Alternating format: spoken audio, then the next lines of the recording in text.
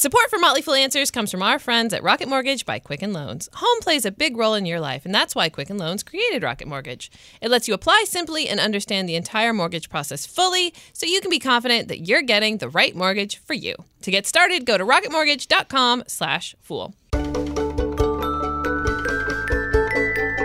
This is Motley Fool Answers. I'm Allison Southwick, and I'm joined as always by Robert Brokamp, personal finance expert here at The Motley Fool. Hello, bro. Hi, Allison. On this week's episode, we're joined by New York Times reporter Jon Schwartz to talk about his book, This is the Year I Put My Financial Life in Order.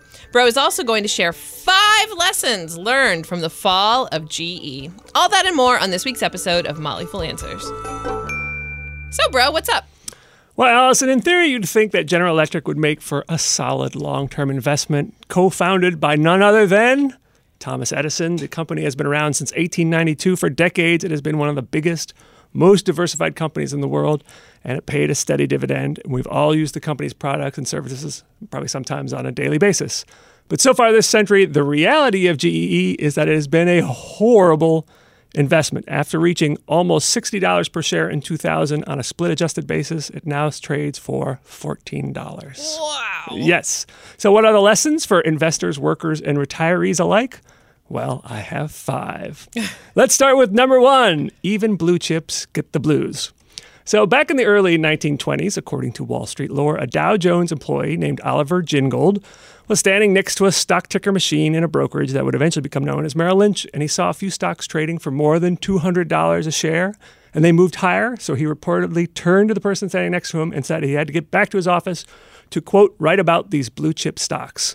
Thus, an investment seal of approval was born. The term blue chip actually was originally applied to stocks with high prices because blue chips are worth more than red and white chips. Oh, from gambling. Yes. Oh. But they have since become be thought of as reliable, steady stocks. In fact, according to Merriam-Webster, the current definition of a blue chip is a stock issue of high investment quality that usually pertains to a substantial, well-established company and enjoys public confidence in its worth and stability. Well, where can you find such stocks? Well, you look at the index, the only index that has the term blue chip in its official description, and that is the Dow Jones Industrial Average. GE was among the 12 original companies listed on the Dow, which was created in 1896, and it's the only original member of the Dow that's still in the index. Wow. But despite such a blue chip pedigree, GE hasn't been a model of stability or reliability over the past 18 years. So the lesson here is no stock is a surefire moneymaker, despite being called a blue chip. Lesson number 2, holding for the long term is no guarantee of success. So it was early 1996 when GE stock first exceeded $14 a share on a split-adjusted basis. Here we are 22 years later, and the stock is still at $14 a share. So that's a holding period of more than 2 decades with no growth. So our standard foolish advice is to keep money that you need in the next 3 to 5 years out of the stock market, because generally that's how long it takes for the stock market to recover from a bear market. But an individual stock is a very different thing. So as the history of GE illustrates, even a time frame of well more than a decade, 2 decades, is not a guarantee that you're going to make money. Lesson number 3, past dividends are not necessarily indicative of future results. So like many companies during the Great Depression, GE cut its dividend. But the payouts weren't reduced again for decades, not until 2009 in the Great Recession. So those intervening 80 or so years, investors might have understandably thought, well, a dividend from GE is like death and taxes. It's a sure thing. But the reality is that no dividend is guaranteed, and unfortunately for GE shareholders, they cut the dividend again last December. So it can be tempting to believe that something that happened for decades will continue into the future, but the creative evolution of capitalism ensures that no investor can rest on a company's past laurels. Lesson number 4, a diversified company isn't a substitute for a diversified portfolio. So there are really few companies that have been in as many businesses in as many countries, currently 130 to be exact, as GE has. You think of appliances, electronics, aviation, healthcare, transportation, finances, entertainment, plastics, and of course, light bulbs. Some sort of GE business or service has touched the lives of millions and perhaps billions of people. But its multiple businesses in multiple countries didn't prevent the stock from being a dud of an investment. And unfortunately, this is a lesson painfully learned by many former GE employees, according to a recent Wall Street Journal article. They thought they were in a fine position to retire, given that they were getting a pension from GE as well as a heaping helping of company stock because they had a stock purchase program. You could buy it at a discount. So in one case, they profiled someone who retired in 2016 with $300,000 worth of company stock. But because the company has lost more than half its value in less than 2 years, this particular retiree is now looking at having to go back to work. Ugh. So the bottom line, of course, is don't invest more than 5 to 10% of your portfolio in one stock, regardless of the size and the reach of the company. And our last lesson, number 5, have a plan B. So over the past several months, GE has announced plans to cut thousands of jobs and reduce its corporate staff by 25%. Wow, that is substantial. Substantial. So if you're still working, your financial future will be determined by 2 things: your human capital, that is your ability to earn a paycheck, as well as your investment capital. And most people can't count on staying with the same company as Oliver Gingold did, the corner of the blue chip stocks term. He began at Dow Jones in 1900 at the age of 15, and he worked there until he died in 1966. So he had a 66-year career with Dow Jones. Most of us can't rely on that. So the lesson here is, just as your portfolio should be diversified, so should your human capital. Regularly develop your skills, your network, and your backup plan for what you'll do if your employer no longer needs or can afford your services. Support for Motley Fool Answers comes from our friends at Rocket Mortgage by Quicken Loans. Chances are you're confident when it comes to your work, your hobbies, and your life. Rocket Mortgage gives you that same level of confidence when it comes to buying a home or refinancing your existing home loan. Rocket Mortgage is simple, allowing you to fully understand all the details and be confident you're getting the right mortgage for you. To get started, go to rocketmortgage.com/fool. Equal housing lender licensed in all 50 states. NMLS, consumeraccess.org number 3030. I get knocked down, but I get up again. You're never gonna keep me down. I get knocked down, but I get up again. You're never gonna keep me down. Most of us can look back on our lives and think of times when we wish we had made different decisions when it comes to our money. According to a Bankrate survey from last year, 4 out of 5 adults have financial regrets, the biggest being not saving enough for retirement, not saving enough for emergencies, taking on too much credit card debt, taking on too much student loans, and not saving for kids' college educations. So chances are, over the course of your life, you've made some mistakes as well. However, you likely didn't write a whole book about them, unless you're John Schwartz, a science writer for the New York Times and the author of a new book, This is the Year I Put My Financial Life in Order. And we are fortunate to have John join us for this episode. Hello, John, and welcome to Motley Fool Answers. Thank you. It's good to be with you. So you have had a successful career writing for some of the country's most well-known publications. You also raised 3 kids along the way. And then at some point in your mid-50s, you decide it's time to really get your financial life in order. Was there a light bulb moment that convinced you and your wife that it was time to sort of dig into this project? Well, there were 2 things going on, bro. One is that I was in my mid-50s, and I realized that I was getting closer to retirement. Retirement was something that I could sort of see, though I didn't know when I was going to do it yet. It was something within the realm of possibility, and at the same time, close enough to be scary, but far enough away I figured that if I needed a course correction, I could take it. At the same time, my wife had convinced me to sell the house we'd been in for 15 years, which allowed us to wipe the slate clean on a lot of the debts that were strangling us. We had some credit card stuff, but we also had the college loans for our 2 older kids. And so suddenly we had breathing room. And in that moment of something like clarity, I realized that I should stop just fretting over where we were financially and figure it out. As you point out in your book, you're not alone. There are plenty of people who have not really gotten a strong hold on their finances well into their 40s, 50s, and 60s. Why do you think it is that it's difficult? What is it about finances that people find difficult or intimidating? Well, many people in your general audience are happy to think about money, love thinking about investing. It's a cool thing. For a lot of other people, it's just scary. Money is emotional. Thinking about money is emotional. We use emotional terms when we talk about it. Was your father withholding? We just, for people a little more like me, there's more phobia going into it. And so it's one of the things that if other important stuff is happening, it's easy to push to the side. So I've read the book and I quite enjoyed it. I've pulled thank you. I've pulled 5 lessons from it. Now you're hearing these 5 for the first time, so feel free to disagree with them or change them in any way. But first, let me set the stage a little bit more about your biography. So you grew up in Galveston, Texas, and your father was a state senator and lobbyist who, at age 91, is still active in politics, which I think is pretty impressive. You got an undergraduate degree and a law degree from the University of Texas, but instead of becoming a lawyer, you decide to try your hand at journalism. You get a job with Newsweek, move to New York City. In 1988, you buy a co-op apartment when, by the way, mortgage rates were over 10%. And this brings us to what I think is number 1 lesson in your book, and that is know what you're getting before you buy. Tell us a little bit about why buying this apartment didn't turn out quite like you had hoped.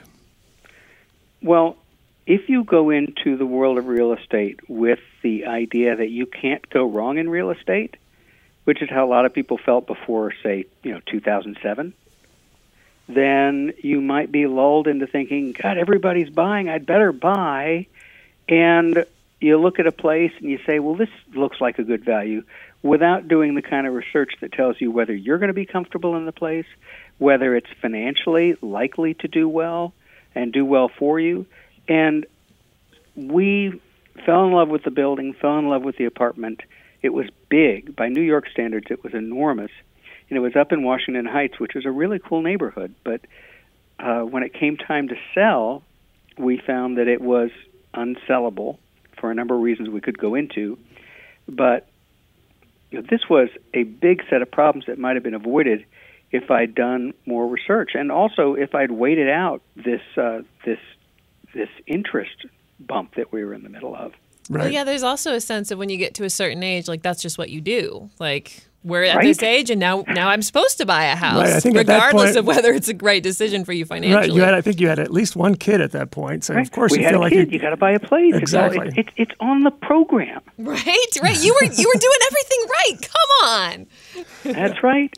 Only problem was that I did those right things in the wrong way. Well, the other thing, it turns out that your neighbors weren't, I guess, I don't know how you say it, the most family-friendly folks. A lot of noise. One guy threatens to cut you. I mean, things jeez. like that, which is very difficult, Yeah, right? Allison, you got to read the book. It's fun. It was, there were problems in the building. If I'd spent more time in the building, I might have known that, okay, you love the building, but maybe this particular apartment isn't the one you want. Right. Maybe you want to look for a different one that, maybe you want to wait till a different one comes open. We didn't know that the upstairs neighbors ran a music studio out of their apartment. But we found out once we were there. Fantastic. Lull your kid to sleep every night, right? It worked out so well. Well, one of the ways they solved it was to get an air conditioning unit that was the loudest. Am I right on that? That's right. I walked into the appliance store and I said, "Can you help me? I want the loudest air conditioner you've got." And of course, they look at you like that's not really the request we get. Right. But they had heard it before. Okay, so let's move on to lesson number 2 because it's related. So, a few years later, you take a job with the Washington Post and you move to the D.C. suburbs, actually the People's Republic of Tacoma Park. And I bring that up because you and I, John, moved to Tacoma Park at the exact same time, which is a story for another time. But regardless, you moved from New York. You couldn't sell the apartment. You decide to try to rent it out, which brings us to lesson number 2. Know your rights as a landlord before becoming a landlord. That's right. In many other parts of the country, when the second tenant I got simply stopped paying, I might have been able to fill out some papers and start an eviction pretty painlessly. Of course, the downside of that is we have an eviction crisis in this country, and in many places it's too easy to evict, and bad things happen to people who don't have the resources to defend themselves. New York is a little different. It's much more pro-tenant rights, and while I support the idea, in my particular case, it did not turn out well. And the guy knew his rights better than I knew mine, and he said to me over the phone, in words that I won't repeat here because they're fine for print, but not for the podcast, I guess. He said, "You're not going to get me out of here. I'll be hearing Christmas bells before you get me out of here." And we were pretty early in the year at that point. And so I was just not aware of what problems I would have if somebody stopped paying, because I did the things you're supposed to do. I did a credit check. The guy looked good. Right. I didn't just stumble into it. I did the things that I thought you're supposed to do. Ultimately, with that guy, I talked to a lawyer who said, yeah, I could try to evict him, and it would take this amount of time, and it'll cost you this amount of money. Here's something that might be painful, but I think you should try. Send him a note saying if he leaves by the end of the month, you won't go after him for the money he owes you. And I did, and he left. Yeah. But he did not leave the apartment in great condition, which No, he tore it up pretty right, good. Right. He wasn't nice. I mean, he, and by the way, by the time he left, our savings were gone. We were in pretty bad shape, and we were paying the mortgage in New York and the maintenance fees and rent in Tacoma Park, and ultimately we bought a house there. And so we're paying the mortgage there as well, and it was just squeezing us to death. Well, then this brings us actually to lesson number 3, which you already touched on, which is to get the right advice. And there are various aspects of this. First of all, you did find a lawyer that was able to give you some good advice, even though other people were hinting that you should possibly declare bankruptcy. But in the end, you found some other solution. Well, that's right. The thing that comes immediately to mind when you've got a crushing debt and this sort of money drain of this New York apartment, people said, well, you've got to file for bankruptcy. I mean, relatives who were lawyers said it's time to file for bankruptcy. But when it came time to find an expert to help us through it, you go to an actual bankruptcy expert, you might get different advice. And we did. I found a guy who was terrific, and he said, all right, you've described your financials to me. You aren't a candidate for bankruptcy. You only have one big problem. Your income is decent. Your debt load is, aside from this, pretty low. You have one problem, and the way you get rid of that problem is through default and foreclosure. And so you now need to give up the apartment. And he walked me through what I would have to do, and I did it, and I felt like the biggest failure in the world. Right. So that's a good outcome. But you did get out from under that, so that's good. Another situation in which you didn't get great advice was the advisor who sold you an annuity as a way to save for college. Yes. He was a guy who showed up at work. He gave a presentation. He sounded smart. We said, well, let's go talk to him. We have no idea how to save for college. We didn't. We figured experts know things, and the guy was smart, but he didn't sell us the savings plan that would be right for us.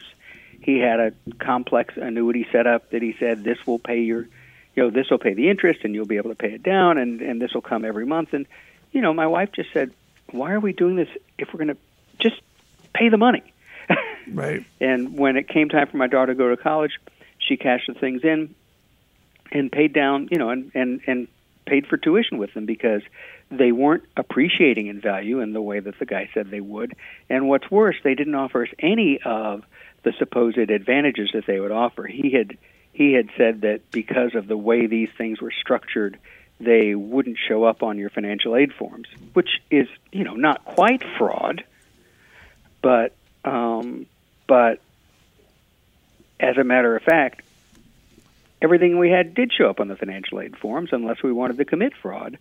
And in some specific areas, with some specific schools, you could put it aside over here as a different investment vehicle. But in fact, it did nothing of the good it was supposed to do for us. And the only person it really did a lot of good was the guy who got the fees. Right. Yeah. And it's just to make it clear for listeners, any type of life insurance or annuity is not a good way to save for college. In your book, you actually talk to various types of financial professionals, traditional broker, someone at Vanguard, a fee-only planner with the Garrett Planning Network. Generally speaking, where do you come down on that? If someone wants financial advice, where do you think they should turn first? I got real religion on the idea that you want to try to separate yourself from somebody else's conflict of interest to the greatest extent possible. It doesn't mean that every broker is bad. Some of them are terrific, right? But my preferences now go to the people who start out with a fiduciary duty to you, who are obligated by the terms of their employment to put your needs first, and I came down on hourly rate fee only financial planners because for many people, you come up with specific problems. If you can formulate the question, they can provide the answers and work with you, and you don't need somebody telling you how to churn your portfolio every 2 months. Right. So and there's a sort of lunch visit in the book with one of these people, and he was terrific. So if you are going to go with a broker, I also recommend that you ask many, many questions and be as tough in finding that person as you would be in finding a car. I mean, we ask all sorts of tough questions as consumers in all sorts of areas of our lives. But because there's this person sitting across from us, we might, chicken out. Right. This is not a time to chicken out. This is your money. Got it. Okay, so on to lesson number 4. Be prepared for medical emergencies. So a few things can upend a family's finances, like unexpected healthcare costs. In your book, you cited a few examples, including expensive dental care for your son that wasn't covered by insurance. Fortunately, you had been participating in the New York Times employee stock purchase plan, so you had that as a resource. Unfortunately, when you had to sell at a 90% loss. Yeah, but it worked out. That's the spirit. His teeth look terrific. Come on. And by the way, the stock has recovered really nicely, so all my friends who still own Time stock are in great shape. I'm really happy for them. That's so All you sweet shareholders of out you. there, I love you, I hug you, I want you to be happy. That's so great. What's the German word for the opposite of Schadenfreude? That's really sweet. See, whatever it is, I've got it. I'm just nice, I'm just, this thing happened to me. I mean, look, in the financial world, I am the inflatable clown punching bag. I get knocked down, a little sand in the bottom just brings me right back up again. You can take another punch. The world has. It's fine. I'll still be smiling. It's fine. In the book, you also point out that it's not just people, and that you ended up having to pay $5,000 for a weekend's worth of tests for your cat. Yes. Okay, so I'm not happy about that one. But thanks, bro. Thank you very much for bringing it up. I totally because, understand about I had that. gone a couple of days without thinking about the cat. I will say that probably for me, one of the saddest stories in the book is of Jolie Solomon. I don't know if I got her first name correctly, but she was a reporter with the Wall Street Journal and other publications for more than 30 years. But now, as I understand it, lives in virtual poverty due to her daughters and her own health problems. Jolie is an immensely talented journalist and a gifted writer, a gifted editor, and her health problems really drove her out of the workplace and left her in really tough condition. And the poverty and the fear of her medical costs, eventual bankruptcy, just were terribly traumatic to her. And I tell her story to say, as we've said in our many conversations, that this can happen to anyone. Anyone can get sick. Anyone can be incapacitated. And it's almost fashionable when people get sick and get sort of forced out of the off the work track to try to find fault with them. What'd you do wrong? Right. Or poor people are lazy. People say that. They actually say it. Well, there's nothing lazy about my friend Jolie. And when this hit her, I saw myself in her. I saw anybody I know, and so she was kind enough to let me tell the story. Yeah, it's definitely a cautionary tale. So let's move on to lesson number 5, and on a happy note, because in the end, you and your wife, Jean, are doing fine. And part of that is due to lesson number 5, which is save at least 10% as soon as you can and don't peak. So despite your claims of not really knowing a whole lot about money when you were younger, you did know enough to start saving 10% in the company 401k in your late 20s. And the don't peak part comes from your conversation with John Bogle. That's right. Look, I didn't do everything wrong. Oh, do you feel like we're beating you up too much? I don't want you to- No, we're fine. I'm fine. But I had one good thought. I mean, I do some things well, some things badly. I'm good with paragraphs. But in that moment, in my 20s, I got a nice raise, and I realized that if I put 10% of my income into a 401k at that moment, it would be money I'd never see otherwise. I wouldn't miss it. I wouldn't lose it. And so I never felt the dip in my income that committing big to a 401k would cause. Of course, I explain in the book, too, you can start a 401k with 1%. You can start an IRA with 1% of your income, which shouldn't feel like much, and then have it ratchet up every year. If you can stick with that, then you can get to 10% pretty quickly. But I was able to do it all at once, and I was able to stick with it. The part that I did wrong was that I didn't do enough research to understand what the best investments might be. And so it's possible that I might have had by now more in the account. I've made some adjustments in my year of looking at my financial life and moved into lower fee funds and stuff like that. So I could have done better, but I could have done a lot worse. Right. And the analysis that you got, I think, ultimately from Vanguard, because despite your various jobs, your three main jobs, the 401k was with Vanguard throughout the whole period, which is part of why you ended up, I think, talking to John Bogle. So despite all of that, the analysis you got is that you're probably going to be okay. You have been saving. You are fortunate to have worked for companies that will provide that classic defined benefit pension. And as you already mentioned, you downsized recently your home from New Jersey that allowed you to pay off some of the debts that you had. So in the end, you and Jean are going to be okay, correct? I think that's exactly right. I mean, barring some other mess, and it's always out there, right? Right. But if things continue in the way they're going, we ought to be okay. And that's the good news of the book, is that we made it, and we would hope that other people could figure that out as well for themselves, especially by starting young. Right.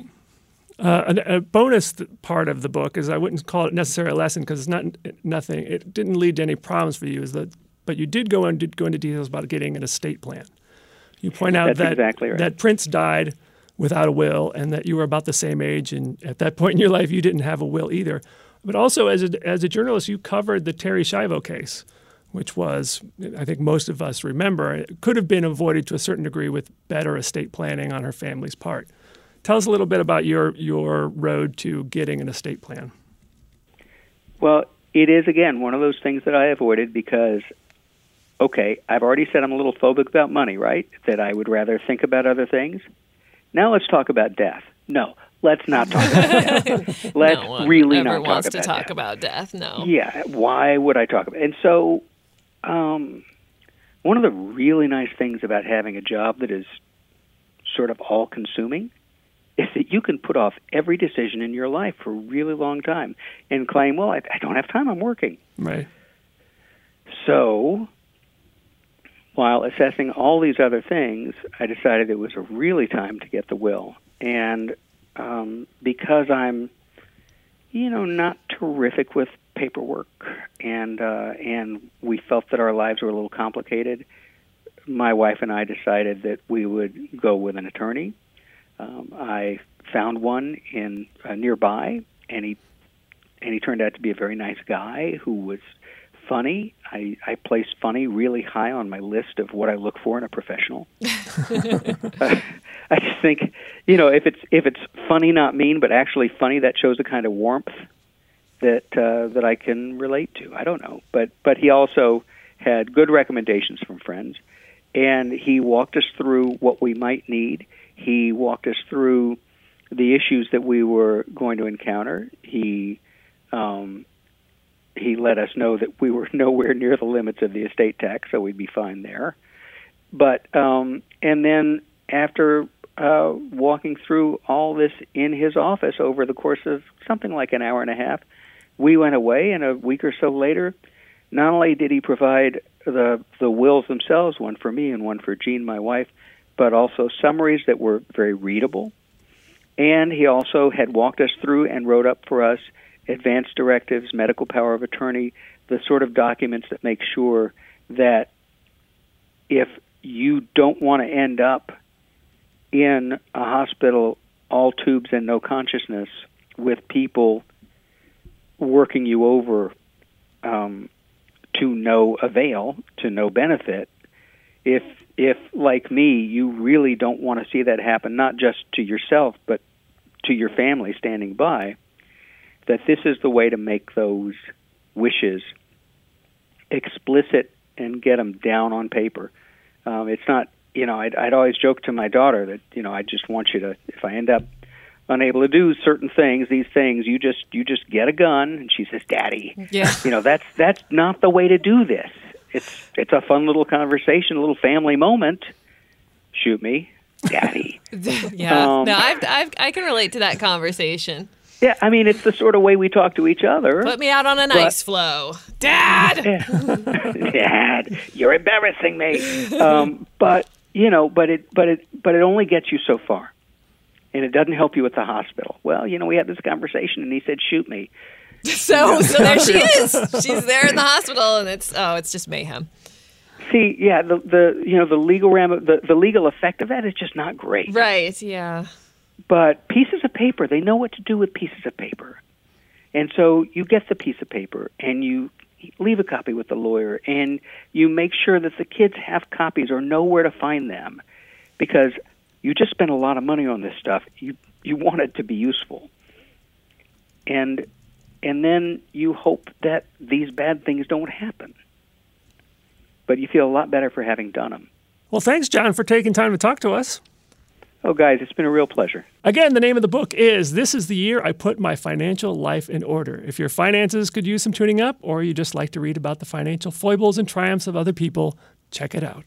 And triumphs. And triumphs. Foibles and triumphs. I wanted to underline the triumphs there. Thank you. In the end, it does have a happy ending. Thanks, John. All right, thank you, guys.